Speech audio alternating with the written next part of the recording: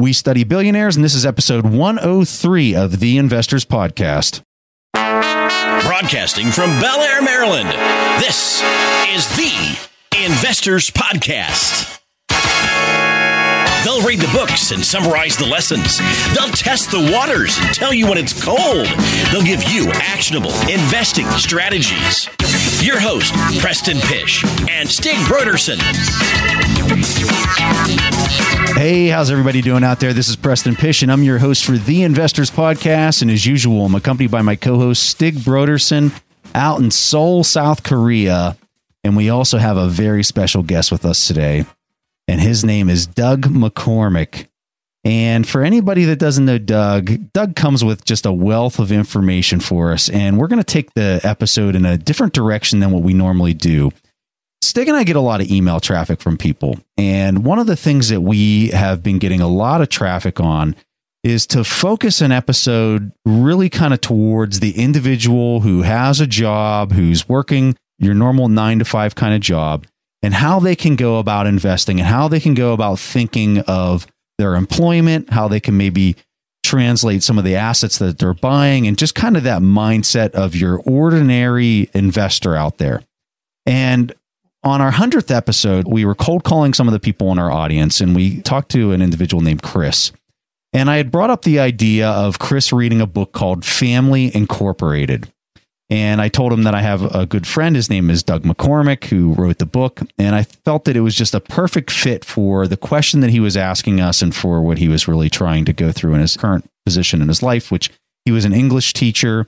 And a lot of the ideas that Doug talks about in this book is exactly what he was trying to understand. So we decided to bring Doug on the show, and we're going to talk about this idea that is all through Doug's book and kind of the main theme of what he was writing about. So that's what we're going to be talking about in this episode. And so Doug is here with us. And Doug, we just want to thank you for taking time out of your very busy day to talk with us about some of the ideas in your book. And we're also going to talk about some other things that I think are going to be interesting for the audience as well. No, thanks very much for having me. I think financial literacy is a huge challenge and opportunity today. So happy to talk about it. So just to give the folks listening a little bit of a background on Doug. So Doug went to West Point and he majored in economics. Doug was the first captain whenever he was at West Point, and he's smirking. And for anybody who doesn't know what that means, the entire West Point is run by one cadet. The generals in charge of the school select one cadet, and he runs the entire school. He's in charge of all 4,000 students that go there. And it's a very, very difficult thing to be selected for. And it's very honorable. And, only one person out of the school per year gets selected for this. So Doug was the first captain at West Point. And then later on, he went to Harvard and he got his MBA. And then he worked for a company called Thayer Capital Partners. And then he was the founder of his own company, which is HCI Equity. And he's the current managing partner at HCI Equity. So that's a little bit of a background on Doug. And so our show is going to be broken down into 3 different segments. We're going to talk about Doug's experience, his family, his background, because he has a very interesting discussion in his book. He also has some interesting things going on there, which we're going to talk about that I think is going to really raise some eyebrows for some folks. Then we're going to talk a little bit about Doug's book, Family Incorporated. And then we're going to also talk about some of his opinions on the current market conditions and trends and things like that. So a lot of stuff to discuss. So Doug, what a pleasure to have you on the show. I apologize for going on and on about yourself. I can see you're a little uncomfortable with me talking about you so much. I'm worried I'm not going to live up to that intro, but I'll do my best. So I want to start off the show a little bit differently. And let's talk about this time at West Point, because this is it's rare for even me as a grad to really kind of sit down and talk to a guy who was a former first captain. And I think this really doesn't even have to do with investing. I just really want to talk to you about what did you learn at such a young age? And they say that, when you're talking about leadership, the best leadership that you can ever experience is leading your peers, because that's like herding cats, because no one has to listen to you. They're just like, you really have to muster up some real leadership in order to lead your peers. And so what was it like leading 1,000 of your peers and then 3,000 underclassmen at such a young age? What was the big thing that you learned out of that experience at such a young age? I would say humility. To your point, I think leadership amongst peers is a very sensitive skill, and I think it requires a lot of flexibility and I think people in that environment, they have to want to follow you and they have to want to be on the team. And to do that, you've got to be a good communicator, but also be humble and have them do it out of loyalty and out of respect for the shared mission. Awesome. Fantastic. Anything else that you would say that was a takeaway or something that was unique that happened to you or a good story or anything? I think, honestly, it's a lot less about my experience as first captain and more about my experiences surviving through the 4-year marathon, if you will, like every other cadet. I often say, West Point is a undergrad in life. And so for me, it was really a formative experience. I think, the first thing I would say is it's designed so that everybody fails. And I think because of that, you learn to embrace failure as a learning opportunity and you learn to kind of get back up, dust yourself off and work harder. There's a saying here, I'm sure you've heard it, cooperate and graduate. And I think West Point, more than almost any other undergraduate institution, forces people to learn to work together in very stressful environments to achieve success. And I'm not sure if I learned this one in school or as a junior officer. I think maybe a little bit of both. But I'm a big fan today, and I know it influences the way I think about business. It's the old saying, a mediocre plan well executed is much better than a perfect plan with mediocre execution. And so I think West Point, by design, we're somewhat practitioners, we're doers, and I've taken away that experience as well, I think. So, Doug, I know that you have strong family values, both personally and in terms of personal finance. And there's this story that I absolutely love about your dad helping you out to pick your very first stock at age 7. Could you tell me if there is a common theme to what you learned from your parents and then to what you teach your own kids about maximizing your family's wealth? So he bought my brother and I our first stock at age 7. Another example of that is he took me and my brother on a sabbatical while he was teaching, and he told us that cross-country trip, we could each buy one stock of some company that we encountered on our journey. We toured a gold mine out west called Home State Gold Mining Company. This is 1977, and I walked out of the gold mine and I said, Dad, I want to own gold mine stock. And that was really interesting for me because, I could understand that a stock wasn't a piece of paper, but it was a company, it was assets, it was people, it was a product. And so he really helped me, kind of cut through the intimidating factor about investing and realize that this is, part of everyday life. So I want to talk about gold miner stocks really fast since you brought that up. The thing that kind of surprised me with this most recent movement from December 2015 kind of to where we're at right now, we've seen gold jump in the commodity price by about 30%, somewhere around there. But the thing that I found really surprising is during that time, you saw a lot of the gold miners jump 100% on that commodity movement. And that's something that I think is actually a pretty common theme when you see gold and miners type stocks following the commodity itself, how they can jump that much. And that's something that I kind of learned just in this past year that I probably should have known before that, but something that I did learn. And I wanted to highlight to the audience that sometimes when you get those big movements on the miner side of the house, you actually see it move quite a bit. And I do want to highlight that George Soros, billionaire George Soros, had an option that he had put on kind of early at that time frame right before the gold popped. And now I recently read that he is completely out of that position, the Barrick's gold miner position. I guess he's completely out of that position right now, which I find really interesting because you got all these gold bugs really kind of hitting gold really hard right now with where the Fed's at. So I just wanted to highlight that from, our motto of the show is we study billionaires. So I wanted to kind of highlight that while we had the opportunity. All right. So Doug, something really interesting I think about your background is the depth of investing knowledge that runs in your family. So this is really going to surprise a lot of people in our audience. They're going to love this one. So, for example, your brother is currently the president at Bridgewater Associates and the former undersecretary of the Treasury. And so my question to you is, when I think about your expertise in acquisitions and mergers and your brother's background of working for one of the smartest macro thinkers in the entire world, which is billionaire Ray Dalio, I would imagine there's some really, really interesting conversations during holiday get-togethers. And so I'm curious what the most hotly debated or number one investing topic is when the two of you get together and you start talking. Is it the 30-year bond bubble? Is it the dollar-denominated debt, foreign dollar reserves? I mean, just pour it on us. We're dying to know. Yes. We're so busy with kids and family when we get together for our limited time. It ends up usually being too much of that and not enough of just good quality time between the two of us. Now, having said that, I think a couple things are interesting about our experiences. First of all, I'm so proud of Dave. He's just done amazing things, both in service to the country, but also in his current position. And Dave has a decade of experiences thinking about big macro movements and kind of, calling whether the tide's rising or not. And my experience is very different. I'm kind of a stock picker, if you will. I'm a micro guy, bottoms up. To a certain extent, our skills are somewhat different and perhaps complementary. Dave's calling the rising tides and I'm trying to pick the fast boats, if you will. And so to a certain extent, we're coming at the same situations with different perspectives. I think the thing that we spend the most time is really kind of a form of entrepreneurship. So we talk a lot at this point about how can we use our skills, our knowledge, our expertise, our relationships to deploy our capital in interesting ways. As you know, it's a very competitive market and almost everything looks expensive. We can talk about that later. And so I'm a big believer in trying to figure out ways to combine capital with unique insights that give you an angle. And so we've done a lot of things together where we're backing an entrepreneur, in many cases, another West Point alum that we know and trust, or in a few cases, we've done some real estate things, or areas where in some cases we're just trying to get an education. So we've made an investment in a cybersecurity business that's private. We think highly of the person, but we also think it's a great way to just get a perspective on a really interesting industry. So I want to talk to you a little bit. You briefly mentioned real estate. And this is, I think, a really, really interesting conversation as we look to the next 10 to 20 years, just because of where interest rates are at.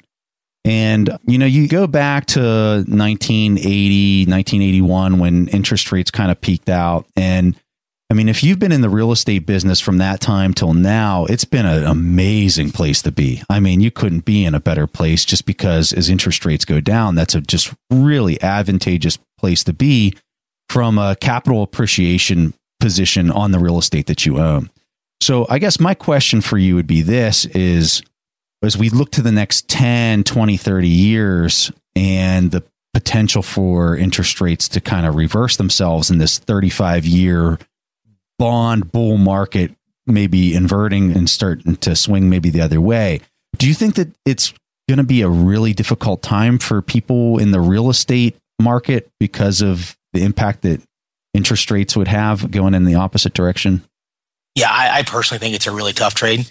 So, I think as you look at asset class returns over the last 35 years across the board, I think in my own mind, I believe you've got to acknowledge that there's been a really strong tailwind associated with, kind of decreasing interest rates, driving cap rates across all asset classes. And if you're in a leveraged asset, obviously that turns out really well.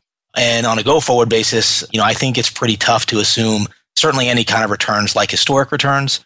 And if I'm going to be in real estate, it's in a real estate situation where I'm very happy with the yield and not the price appreciation. And I think those situations are probably few and far between, but I think that's how I try to play it. If I was, I don't think you're going to see cap rates. It's almost mathematically impossible to see cap rates get much better in my mind. Yeah, no, I think that you have a really strong point there about the yield is where you're maybe focusing your attention opposed to the appreciation in the market price. That's a really good point. So, Doc, let's transition into your book. In your book, you talk about the struggle you had coming out of the Army and deciding to attend Harvard. The cost to go to Harvard is extremely expensive, but you use this as a great discussion because you talk about the idea of your time and labor being viewed as a family asset.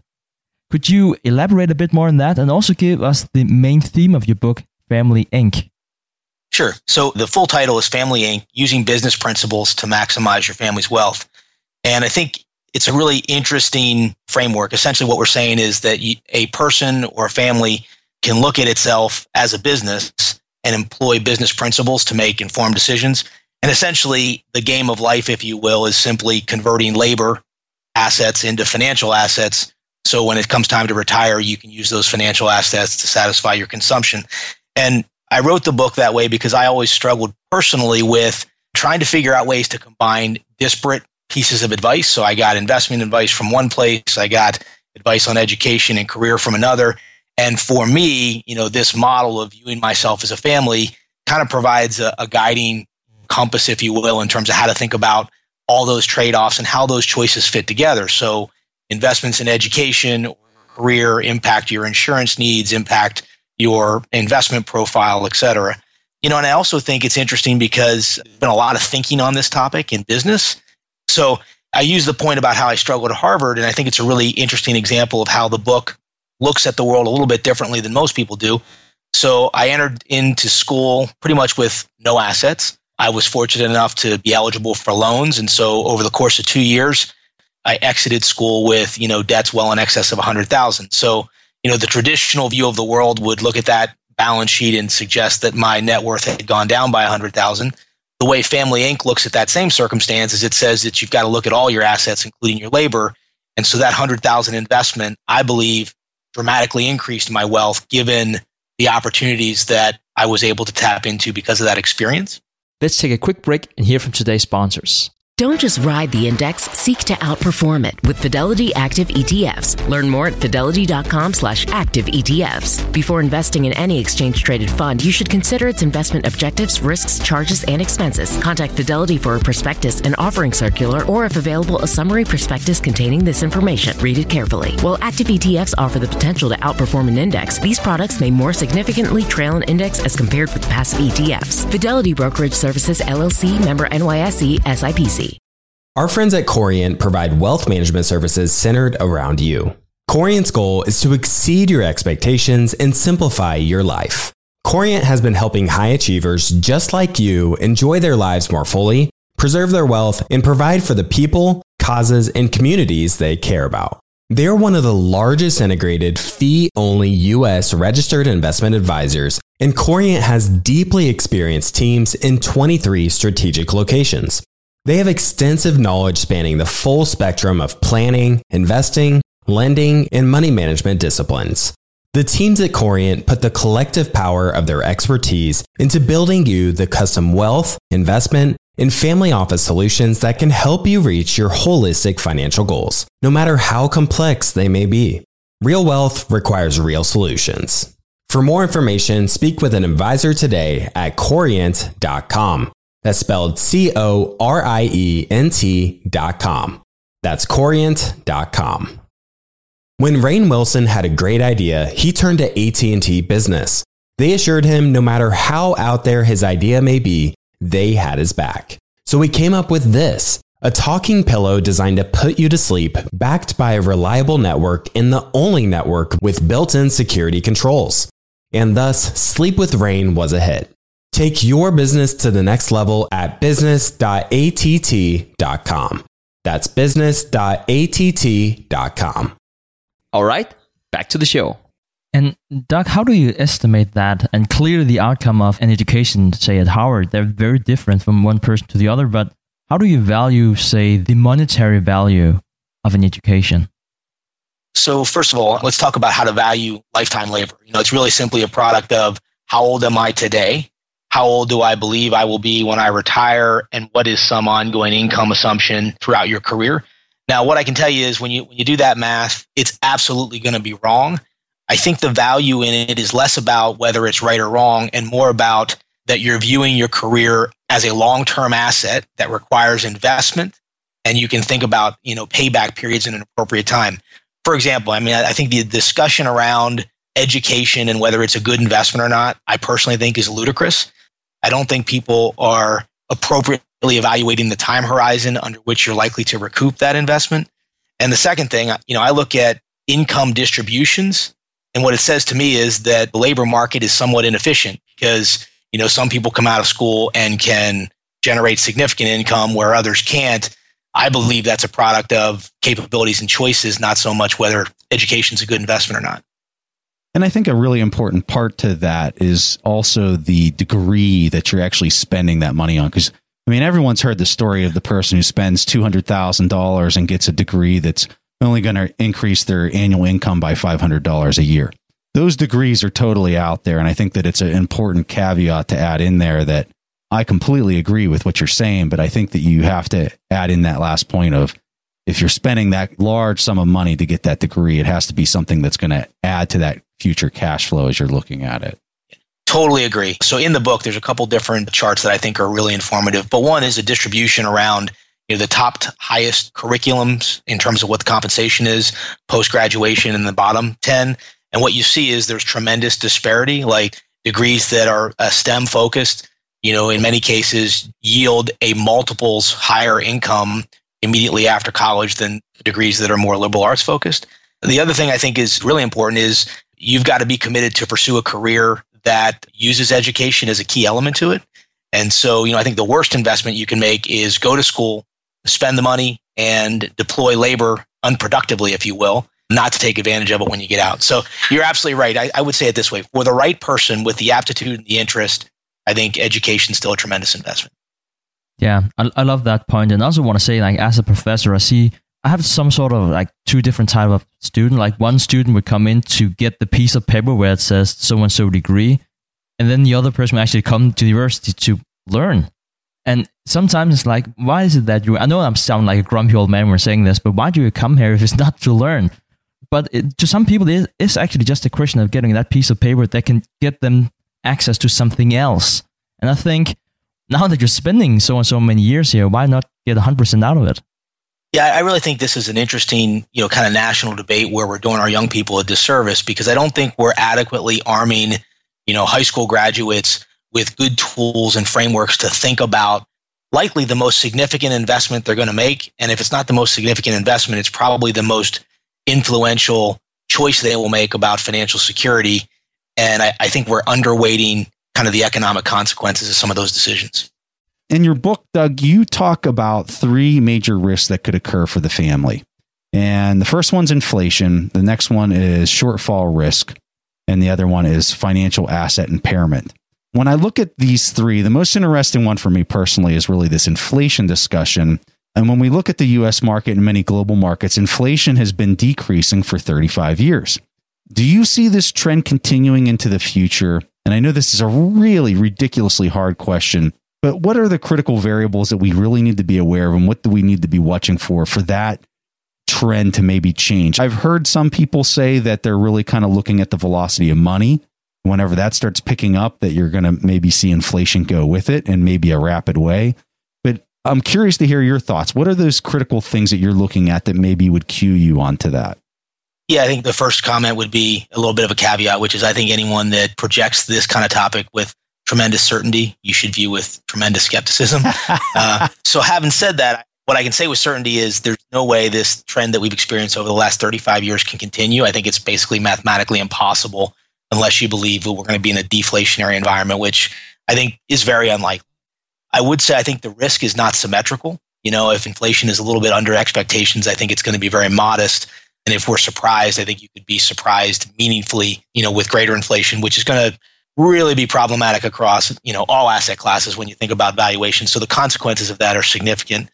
I think my own view of the world is I don't see any impetus for near-term inflation, and so call that kind of the next several years.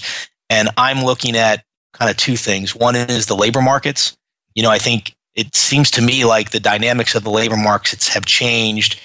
Transparency of wages, international trade, and what technology is doing to the demand for various types of labor, I think has really kind of compressed wage growth in a way that's going to dampen inflation.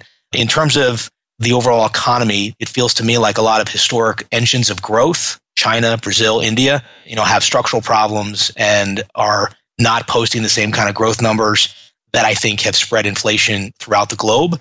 And so I see a lot of kind of capacity in a slow growth economic environment that will keep inflation kind of in check here for the next several years. I do think it's quite possible we're going to see a new normal, and that, historic inflation rates of, 2.5% may be higher than we see on a go-forward basis. The last thing I would say is just to tie it back a little bit to kind of the Family Inc. perspective. I think this is a really interesting topic. It's the hardest risk to kind of insure against, if you will. I think fortunately most families are relatively well insulated against some of this risk because we have our labor assets, we have our Social Security assets. I view both of those as kind of, inflation indexed annuities, if you will. And so where it really presents challenge, I think, is for retirees when they've exhausted their labor and they just have less degrees of freedom to manage an inflationary environment. I think that's your last point there is something that, I just look at my own parents and others out there that are retired, and they're trying to go and get yield anywhere. And I just don't know where in the world you can find it. And so for people that are retired and not able to really rely on their labor anymore, as you were discussing, what in the world are these people to do? And when you look at the action of central banks and it just seems like, hey, let's just keep doing QE and QE until something breaks.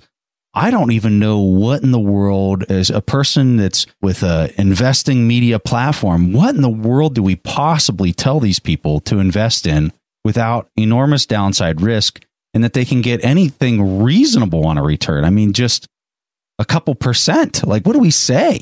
Well, I think answer one is not a good one, but I think it requires incremental cushion in terms of how you think about your financial planning. You know, I believe that it's kind of, you're picking the least bad alternative, which I still believe to be equities. And for me, I think equities in many cases, you could look at it as a bond with an unstated return. You know, you still have fundamental underlying cash flows that are ultimately going to drive kind of a long-term, you know, kind of yield, if you will. But you're going to have to manage your kind of yield or your consumption with an equity-rich portfolio that you are harvesting, you know, various assets.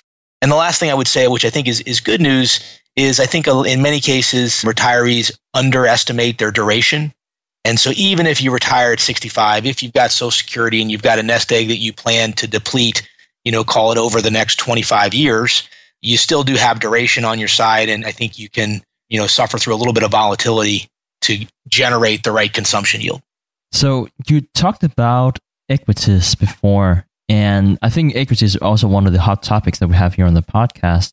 And one question I'd like to address is, where do you see that we can get a decent yield in the equities market right now? Are you looking at American equities? Are you looking at various sectors? Or are you looking abroad? Where are you looking? Because Preston and I have a hard time finding it. We're pretty big bears. Yeah, I know you see us smile a lot, but we are very negative people. Right now we are. Right now. Yeah, so I guess the first thing I would say is I think I'm bullish only because I keep pushing the view that we all have very long-term time horizons. And if I had to, you know, have tremendous conviction about returns in a 1, 2, 3, 4-year time horizon, I'd have a lot less of it. You know, I'm very attuned to kind of valuations and pricing in the private markets. And when it comes to the public market stuff, I'm much more of a broadly diversify, you know, US, emerging markets, developed Europe, and, you know, kind of cover my bets, if you will. You know, I think you can make a pretty good case that the various markets are appropriately valued. I mean, I think Europe looks cheap, but I think there are lots of issues with it. So I think you brought up a really interesting point for our audience to understand, where you're talking about the difference between private markets and public markets. And I think that, and this is my guess, I'm obviously not dialed into private markets even remotely to the level that you are, Doug, but I would think that the cap rates for real estate and kind of the discount rates that you're getting in the private market are much, much better than what you're seeing in the public market, just because of the amount of participants and the amount of competing interest of, you know, bidding up different prices. So was that a true statement? Are you seeing that the yields that you're getting on the private side is much better than public markets? Yeah, I believe that to be the case. So if you look at historic returns in alternative assets like private equity, they have been, you know, some of the best amongst all the various potential asset classes. Candidly, I think success breeds mediocrity. And so what we're seeing over the course of the last 10 years is a tremendous growth in the asset class. We're seeing it mature. We're seeing it become more efficient. Having said that, on a relative basis, I still think it's much less efficient than public markets for sure. 20 years ago, the private markets, you could make money because you could buy right. In the last 10 years, you could buy reasonably well, but you could finance with significant leverage. And so you could drive equity returns. And the reason I think that is because we've got a tremendous number of owners, families, who at this point, this has become a disproportionate amount of their wealth. They've created some significant wealth and have a very different risk profile than an investor like me. So I think to a certain extent, we're buying businesses that have been managed like an annuity, and we're figuring out a way to manage them like a growth equity play because we're pursuing growth through acquisition, through organic investments, or through management arbitrage. I'm just super interested in this whole concept about private equity. And what I hear you saying is that you see more interesting options in the private than in the public markets right now. And when I'm looking like all over North America, I see with all the baby boomers retiring that with your company, HCI Equity Partners, you must see a lot of interesting value picks for corporations with no succession plan in place. And well, first of all, would you agree with that thesis? And could you secondly talk about what type of opportunities that you see out there? And Doug, I want to piggyback on Stig's comment because my question's kind of related to the same thing that he has. When you're seeing these companies that you kind of say are coupon-like, if you will, do you see that these families are just kind of like sucking the blood out of it and it's maybe poorly managed and it's just kind of this thing that's just droning on? Because it kind of resembles this Carl Icahn book that we're reading right now where he kind of goes in and he can see tons of value in it, but he can see that the management really just doesn't know how to take it to the next level or tap into the resources and the asset value that's currently existing on the balance sheet. Yeah, I think, first of all, interesting analogy between Icahn and private equity in general. There is a control element, so all the things that we're doing, we're generally buying more than 50% of the business, which comes with the ability to influence trajectory on a go-forward basis. So I think, that's a key element. I do think we are buying at valuations that are less than the public markets, but I would argue maybe appropriately so. In many cases, these businesses don't have the same management depth. Yeah. They're much smaller. They have an earning stream that's more volatile. But again, where I think the real big opportunity is the ability to add value. And I don't view it as, the owners kind of sucking the lifeblood out of the business, but it's a different risk profile and a different capital base. And so, if you think about just forced succession, well, first of all, what I love about the business is there are reasons that someone may want to sell you the business that are unrelated to the fact that it may be the right time to maximize value, right? There's a natural reason that they need to do succession planning. They need to diversify assets for the family. So I think that creates an interesting dynamic. And then the second is, you make different investment decisions if this represents 90% of your wealth versus if this is a small, percentage. So one of the things that we do with most of our investors is encourage them to invest a little bit. So we get them liquid on 90% of the value. They put 10% back in with us. They go along for the ride. And if things go well, we've got somebody who's very knowledgeable about the business that has a chance to, triple or quadruple their money on the reinvest. Awesome. That sounds like fun.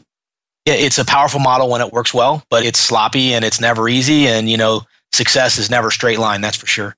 Let's take a quick break and hear from today's sponsors. If you're looking for the right franchise concept at the right time, an iFlex Stretch Studio franchise is the business for you. iFlex is the newest franchise concept from the founders of The Joint Chiropractic. With over 200 licenses already awarded to our regional developers, there's never been a better time to own an iFlex franchise in your market. An iFlex Stretch Studio franchise offers its clients the best in professional assisted stretching for one affordable price in one beautiful location. Even the Mayo Clinic says stretching can increase flexibility and improve your joints' range of motion, helping you move more freely. Prime regional developer opportunities and franchise locations are going fast. Don't miss this opportunity to get into this rapidly growing health and wellness business from the founders of The Joint Chiropractic. Find out more today. Call 888-994-3539 or visit iflexpodcast.com. Call right now, 888-994-3539 or visit iflexpodcast.com. Kyle, you're connected with a ton of different investors and portfolio managers, and you're just really in the know on a lot of these things. How do you keep up with all the day-to-day headlines for your portfolio companies? Yeah, so I used to have a ton of issues with this, and that was until I started using Yahoo Finance. Really? What's so great about it? So Yahoo Finance is awesome. I have my whole portfolio entered and I can easily see all the top headlines to keep up with the recent news. And each day you get an overview of the major global events that might be moving the market. So I'm ready to easily pounce on any opportunities that come my way. What else can you do on Yahoo Finance's platform? They also have a number of cool features, including a tool that lets you link all of your investment accounts, analyst ratings, and independent research, as well as the ability to create customized charts. Well, now I know that the audience is really going to love this one. And actually see they have 90 million monthly active users. For comprehensive financial news and analysis, visit the brand behind every great investor, yahoofinance.com. The number one financial destination, yahoofinance.com. Take your business further with the smart and flexible American Express Business Gold Card. You can earn 4 times points on your top 2 eligible spending categories every month, like transit, U.S. restaurants, and gas stations. That's the powerful backing of American Express. 4 times points on up to $150,000 in purchases per year. Terms apply. Learn more at americanexpress.com/business gold card. All right, back to the show. I have a quick follow-up question on that. So whenever you're taking on a new company, I would assume that either you have a nice stream cash flow or you would resell it perhaps to another project fund. In rare cases, you might want to go for an IPO. What are your thoughts on the current market? I know it's probably very different from company to company, but where do you see the private equity market right now in the US? Should you hold on to these annuities as the yield that you can get almost nowhere? Is it more a game of optimizing and resell it? So just between the two, and then perhaps you can briefly touch upon the IPO thing, but how do you see that? I think the first thing is, I think in general, the value add of private equity is being able to proactively manage it. And once you've done whatever to create value, whether it be additional consolidation, improving the management team, growing organically, I think in this market environment, you should be actively thinking about liquidity, because could it get better? Yeah, but again, I think it's asymmetric. It's likely to get worse than it does get better. So I think, if you don't have specific value that you think you can bring to the table, it's a good time to be returning equity. If the second question relates to kind of sources of exit, there are 3 basically. You're selling to a strategic, you're selling to another sponsor, you're taking the business public. I think a preponderance of the lower middle market where I play is likely strategic exit. And we see a real appetite by strategics who are essentially looking for organizations like ours to package small assets into an integrated larger asset that they can afford to mobilize a big company to buy. So we're buying relatively small businesses, call it $5 million of pre-tax cash flow, and we're trying to create businesses of 20 or 30 pre-tax cash flow. A strategic can look at that business in a way that they can't look at the 3 predecessors. And so I think there's just real value in packaging subscale businesses, integrating, and positioning those for sale. So Stig and I are doing a very poor job of talking about the direction we wanted to go with talking about the family. Inc. All good if you don't mind. All good if you don't mind. We're having too much fun talking to you, Doug. So one of the things I want to highlight, and kind of taking it back to your book and some of the resources that you have tied to your book, the thing that I really like is that you provide free tools for people to download off of your site for people to develop their own income statement and balance sheet. And this is so neat. I think this is really awesome. And I just wanted to provide this discussion to our audience so that they're aware of this, because one of the things that we've found with people that listen to our show and go to our Buffett's book site is I think the biggest hurdle and the biggest gap is just terminology. Because not everyone's gone to business school. Not everyone has these unique opportunities to be immersed in this stuff and deal with it on an everyday basis.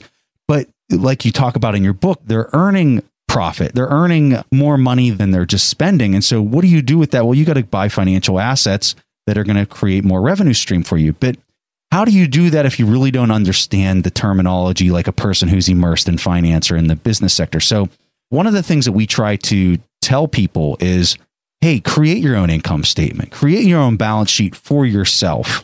And if you do that, you'll really start to understand the terminology. And then when you go and look at a multi-billion-dollar company, you're going to kind of see it in a similar light, the way that you were making your own personal income statements and balance sheets. So you have a tool on your website, and I want to give you the opportunity to talk about this so people can go there and sign up for this.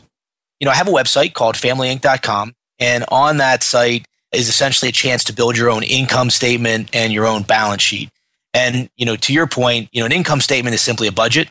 And in a budget, you list all your expenses and what's left over after your salary. That's savings. In company vernacular, that's profits. And then a balance sheet is simply, all your assets on one side, all your liabilities on the other. And the difference between those is your net worth. And so, I think creating the income statement and the balance sheet and seeing how those two tie together is very valuable. I'm kind of a critic of very detailed budgets, because what I find is people invest a lot of time tracking information that they do nothing with. And so my view is, if I look at an income statement, I see exactly how much I saved or profited over the course of that period, whether it be a month or a quarter or a year. And if I can compare balance sheets over 2 time periods, I can see how much my net worth has grown. My balance sheet, unlike most financial balance sheets, forces the user to include your labor value and your Social Security value. Again, not that you're likely to estimate those perfectly, but it's an important asset that I think you need to take into account as you think about asset allocation and your overall wealth creation. I mentioned that a lot of the tools that businesses use can be employed as you think about your own financial circumstances. And so there are a bunch of analytics to help you think about, is your asset allocation right? Do you have the right amount of debt relative to your income? What kind of margin do you have on your earnings so that you can kind of benchmark yourself over time? Okay, so to piggyback on that, one thing we'd love to do here on the podcast is to debunk financial myth. Some episodes, it might be stock investing. We talk a lot about billionaires, and we also talk about personal finance.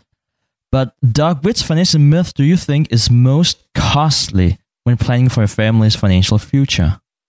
So, there's two that jump to mind. So I'll give you the most costly and then maybe the most common. So I think the most costly relates to how we think about measuring performance and risk. So, generally people think about asset classes in some combination of risk return, whether it be Sharpe ratio or something like that. I think many people don't look at the right performance metric in terms of return.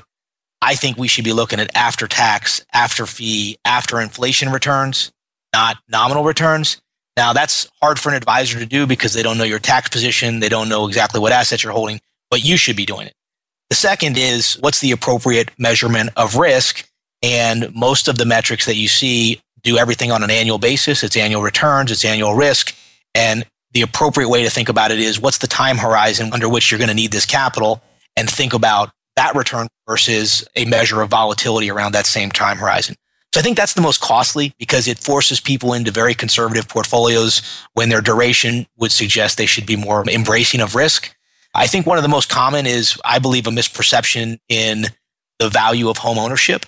And if you look way back over, hundreds of years, real estate has roughly appreciated with inflation.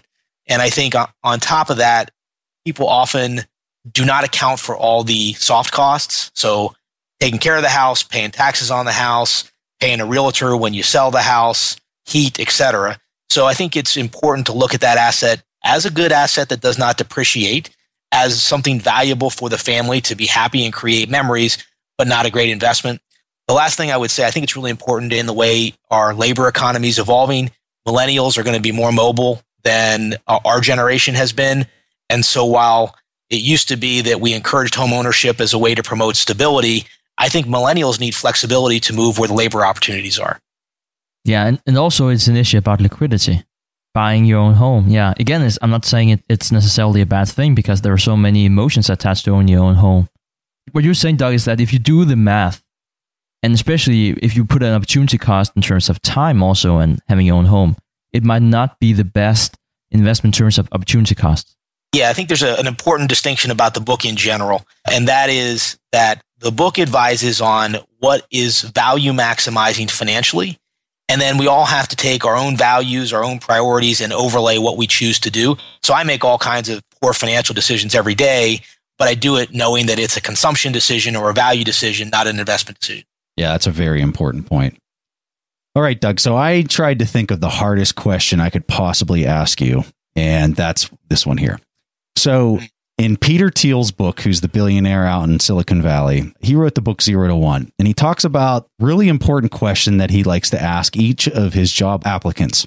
He asks potential candidates, what is the one thing that you know about financial markets that you think very few people in the world know or understand? Okay, well, it is a hard question. So I'll take a stab at it. I don't know if it's an understanding or an appropriate application.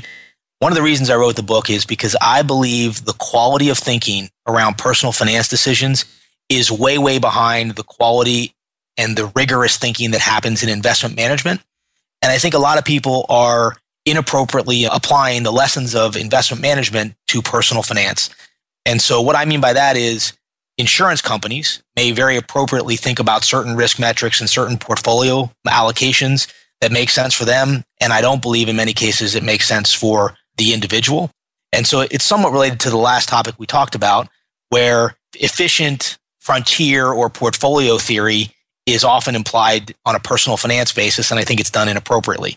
So for example, I think people are using the wrong returns and the wrong measures of risk, and they're also not including all of their assets. So I believe the appropriate way to think about asset allocation is to acknowledge that your labor and Social Security looks a lot like a bond, and think about your financial assets in that context. So I think it's misapplication of existing theory to personal finance versus investment management.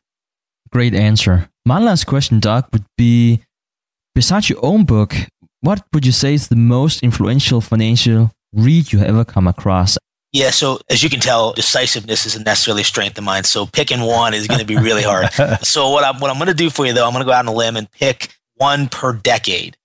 All right. So, I like and these are not necessarily because of the work. It's because of how it impacted my thinking.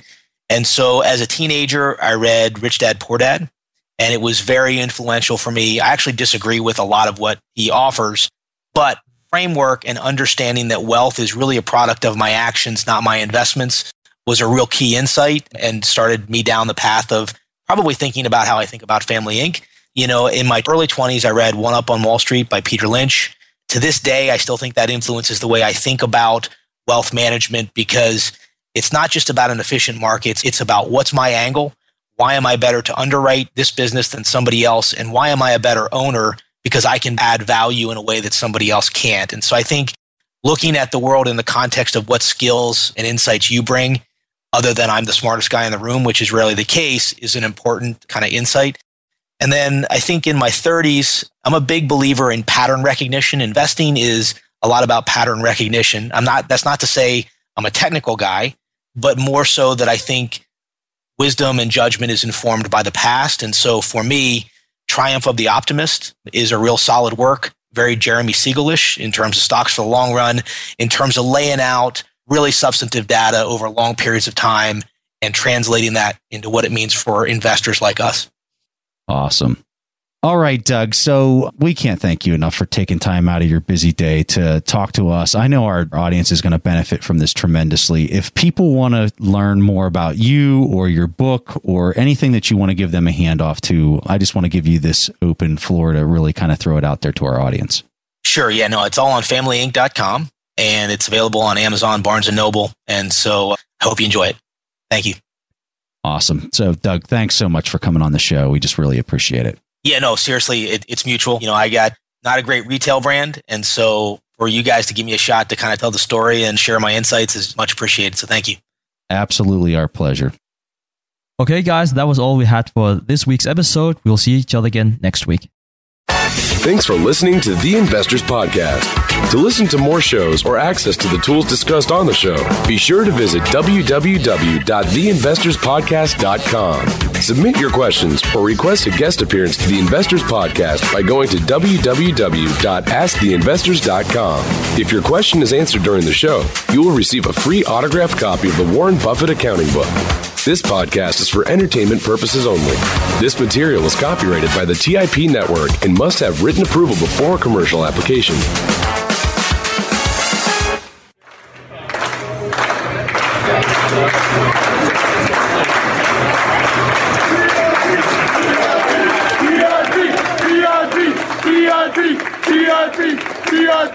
TIP.